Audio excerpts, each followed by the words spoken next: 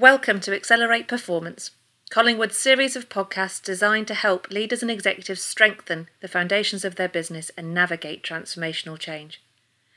In each episode, we'll discuss topics related to board and executive effectiveness, organisational change, and leadership transitions and development.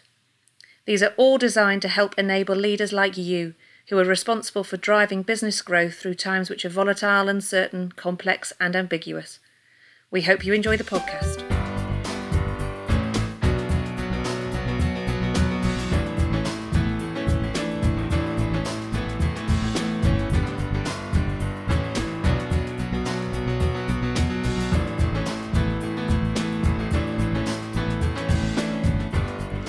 Hello and welcome to our latest podcast in our Thought Leadership series. I'm Jennifer Parrott, Director of Consultancy Services at Collingwood Consulting, and today I have with me Dr. Paul Turner to discuss the topic of executive effectiveness. Paul is an associate consultant with Collingwood Consulting and also the primary author of our new white paper on executive evaluation and effectiveness.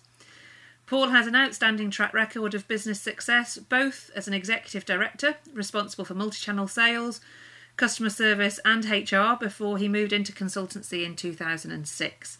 He gained his PhD in organisational leadership behaviour in 2011 and regularly publishes papers and books on leadership, as well as maintaining academic links with several universities and business schools.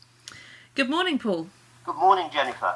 Thank you for taking the time to talk with us this morning. How are you? I'm great, thank you very much. Great.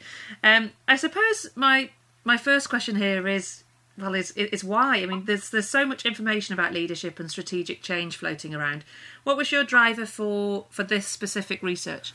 Yeah, I've seen both as an executive and as a consultant varying degrees of impact and effectiveness of leadership and strategic change offerings. So the key driver of the research is to inform, refine and improve the quality of solutions and delivery so that we can create a better impact for our clients. There's been quite a lot of research in the last 20 years than ever before, and it's so important to keep up to date with our knowledge. We need to ensure our products and services are keeping pace with this rapid change in the business world. For example, we know that in the UK alone, millions of pounds is spent and wasted due to a lack of focus and alignment to actual executive and business needs. Critical evaluation at the front end of leadership activity can improve this and deliver increased business benefits. So is that the key finding in the research, that the critical evaluation can improve consultancy interventions in this area? In a word, yes. One of the key strengths of most executive teams is to create momentum, take action, get on with executing strategy. Yet, in every other area of business investment, executive teams use and value evaluation. For example, IT, capital assets, product development, marketing launches. There would always be a rigorous evaluative process. So it's essential executive change and development, leadership interventions are no different. Yeah, absolutely. I mean, so many change and leadership programs are created and delivered without that front-end evaluation piece being in place. How would you describe then best practice evaluation in a leadership context? Evaluation is about collecting and systemizing data and evidence with the end purpose that better informed decisions can be made before executive intervention takes place. The evaluation process can then generate a change route map and a direction with the related goals, and these goals can then be based on tangible return on investment outcomes. So, in a word, it's about setting the direction. Okay, and yeah, I mean, I'd absolutely agree with that. You know, in my experience in IT, manufacturing, retail, FS, investment in more traditional tangible products would require more focus, analysis, sign off. And robust evaluation, and certainly our clients want to see tangible payback on their upfront development investment. So we've got that evaluation is important. What will an emphasis on this evaluation deliver to the client? 3 key things, Jennifer. Firstly, focus. Effective evaluation pinpoints the focus of executive programs and ensures alignment to the business strategy and the roles of the executive team and individuals. The relationship between individual executives, the executive team as a whole, and the organisation is very often not considered holistically. And when it isn't, this often results in blockers to effective development. So pre-development evaluation can avoid this. So evaluation there of that top team, you mean? Yeah. Evaluation of the top team, evaluation of the individual executives, and evaluation of the organisational context. Okay. So focus is critical. Secondly, a focus needs to have outcomes, are hard, tangible targets that drive return on investment. Why else would a business invest thousands of pounds if not to increase its value, whether in revenue, growth, capability, productivity, or profit? So when you've got the focus and you've got the outcomes, the targets, what you then need to do is to create momentum and to ensure that that's ongoing. So as well as being at the front end of the executive programme, the evaluative framework should also be a thread running throughout the programme, right up to the review of outcomes. And from this, future development priorities will emerge, which can then be aligned to the overarching strategy, which, of course, is also changing as time progresses. So what you're saying is that as the strategy develops and changes, so do the executive development priorities. Yes. So can you give us an insight into the main challenges to achieving the three elements you just mentioned, the focus, the outcomes, the ongoing momentum? What are the challenges to executive development? What gets in the way? Yeah. What I've tried to do when undertaking this research is to try and understand the general characteristics of these challenges. They generally fall into 5 areas. Firstly, delivery, poor delivery. We found that the favoured vehicles for executive development are workshops, special projects and coaching. No surprises there. Yet fewer than 40% of UK leaders believe their leadership development programmes are effective. Secondly, culture. Very often, development takes place against a traditional, hierarchical and bureaucratic structure and processes. And these generally are not suited to cross-organisational learning. So when we looked at this, the research indicated that those organisations with a highly effective culture are 3 times more likely to outperform their competition. Yet less than 20% of managers believe they have a highly effective culture. So you're saying here that the culture element and the development element and the strategic element all need to be aligned and addressed together? Very much. And very often executive development and interventions generally are quite siloed. Okay. But the third point was quite intriguing, and that was personalities. Personalities of the individual executive. The power of personality is so often ignored in executive development programs. Now we know that to be successful as an executive team needs self and emotional awareness. Yet most organisations don't consider personality and behavioural analytics in their executive development programs.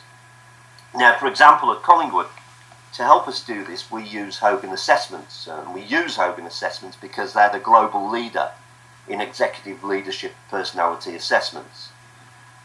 But very, very often, something like Hogan, whether Hogan or similar, will not be found in these programs. From there, we're talking about another interesting, and you'll recognise this, Jennifer, another interesting point around flavour of the month. And every manager can relate to that term. Many executive development programs are based on a series of one-off programs with no continuous development thread running throughout. Yet, the studies that we have accessed show that any benefits gained from learning quickly dissipates once the formal events end, unless there's a continuous reinforcement. Yes, I mean we've seen this a few times, where a longer term approach would achieve more value and more impact. And this is, backed up by neuroscience research, which has found that learning is increased when short, frequent bursts are put in place over a longer time frame and threads of knowledge are being reinforced throughout. So we've seen this in practice. Yeah, absolutely. And the key constraint here is risk for the client. Risk in terms of commitment and cost. Yet the upside is more valuable. The final challenge we then found was around content. Leadership development content is often not aligned to the actual skill set development requirements. Amazing this may sound. Content is generally not best fit. And this is mainly due to informal and unscientific approaches, such as individual perceptions being used to evaluate critical leadership development needs. Okay, I mean that's a really good summary of what can get in the way of accelerating the performance of an executive team, and thank you for your research into that. Your last point mentions the importance of correctly identifying and then developing the right business critical executive skill sets. What does your research say about these, and what is the ideal skill set of an executive? Yeah.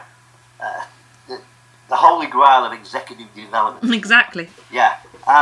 Well, when we looked at numerous studies, we focused primarily on what global C-suite executives of high-performing companies were saying. And from this, I've refined this into 8 key threads. And these are change management, executing strategy, which is quite aligned, innovation, agility, adaptability, collaboration, communication, and critical thinking skills. And is this in terms of an executive team where, amongst the team all these skills need to be present, or is this for an individual executive? Both. Individual executives should strive to up their game in these areas, but if needed. But team blind spots need to be identified. For example, if there is too little innovative thinking or critical thinking skill sets are imbalanced. A great team, whether in sport or business or any other area, is about balance. And that fits in with my own experiences. It's rare to find well-developed skill sets in one person or one team. Each company and each executive team have different requirements, surely. Absolutely. It's likely there will be common development themes, but these will vary dependent upon individual executives, the team dynamics, and organisational context. Therefore, it's imperative that these are identified by a rigorous executive evaluative process which covers all 3: individuals, the executive team as a whole, and the wider business context. Yeah, the shifting sands on 3 levels, I suppose. Yeah. So let's bring this to life a little. I mean, can you talk me through a time when you've worked with a highly effective board or executive team, where the skill set was optimised? Is there anything you would have done differently in approaching that? Ooh, yeah. I can recall what was a highly effective executive team, and they operated in a very stable, unchanging environment. And this highly effective executive team gradually became an ineffective team. And this was primarily due to the onset of change and disruption. So what was successful, what they were doing was successful, but the external environment changed, and therefore these behaviours, these strengths became less impactful. Now, they successfully overcame their behavioural barriers through development, and they managed to come to terms with the fact that they were locked in an environment that no longer existed. A large part of that, and certainly it couldn't have happened without a great CEO who led and nurtured them through. the key factor in doing this was accepting that to get across the change curve that we all face when change comes along, and to leave behind old behaviours required constructive challenge, honest conversations, both in terms of self and team. And to achieve this level of challenge without dysfunctional behaviour taking hold required a lot of work around personality preferences, team dynamics, and organisational culture. As for doing anything differently, I'd say now I'm more likely to up the challenge a little quicker through facilitation than maybe before. But it's not a science, Jennifer, you know this. All depends on the individual's team and context. Yeah, absolutely. Okay, I mean, that's a great example, thank you. In your view, then, after conducting this research, what's next for leadership and strategic change? What's the future for the CEO of 2020, 2030? What lies in store? 2020 frightens me when given an answer like that, and 2030 is a bit of a challenge. But, well, as we know, markets and services are changing rapidly, and they change more and more rapidly each day as the world changes around us. Business strategies, try to make sense of and respond to these changes. So leaders drive strategy, and leaders need to do the same to be effective, whether individually in terms. Now, Jen, we know the term VUCA, and it's come to the fore to describe this new business environment. The volatility, the nature, speed, volume of change, uncertainty, the lack of predictability going forward, making it difficult for leaders to use past issues and events as predictors. Complexity, numerous and complex factors, getting more and more complex each day. And ambiguity, lack of clarity. It's very difficult to pin down the future as it was before. Yeah. That's a military model, isn't it? I mean, is there any new thinking as well emerging around the VUCA model? Yeah, it is a military model, and started out back in the 80s and started to become adapted by businesses over the last 10, 20 years. But yeah, there's some interesting work which flips this model. Johansson talks about the conversing. How do you respond to volatility, uncertainty, complexity, and ambiguity? And he talks about you respond by focusing on the vision, focus on the risk and the opportunity to counter that volatility, understanding to actually offset uncertainty. So there's a clear understanding around communication, teamwork, and collaboration. Clarity in complex situations. Clarity will make sure that you align decisions and communications with individual and team roles. And agility. Ambiguity means we can't see as far ahead as we used to. So being agile, fast, decisive, and making good decisions and execution is critical. So I quite like that one, where that's a development model of how to respond in that new environment. And so by focusing on these leadership characteristics, you can actually start to see a path through this uncertainty. So I expect to see going forward much more emphasis on executive development in terms of the wider team and wider organisation, rather than in the past it's been quite individualistic. Executives have been allowed to go and do their own thing on executive development. And from a CEO viewpoint, as mentioned already, change management is right up there at the top of the agenda. And there's a continuing trend also towards a more coaching style, but one that recognises that coaching has to have a business focus.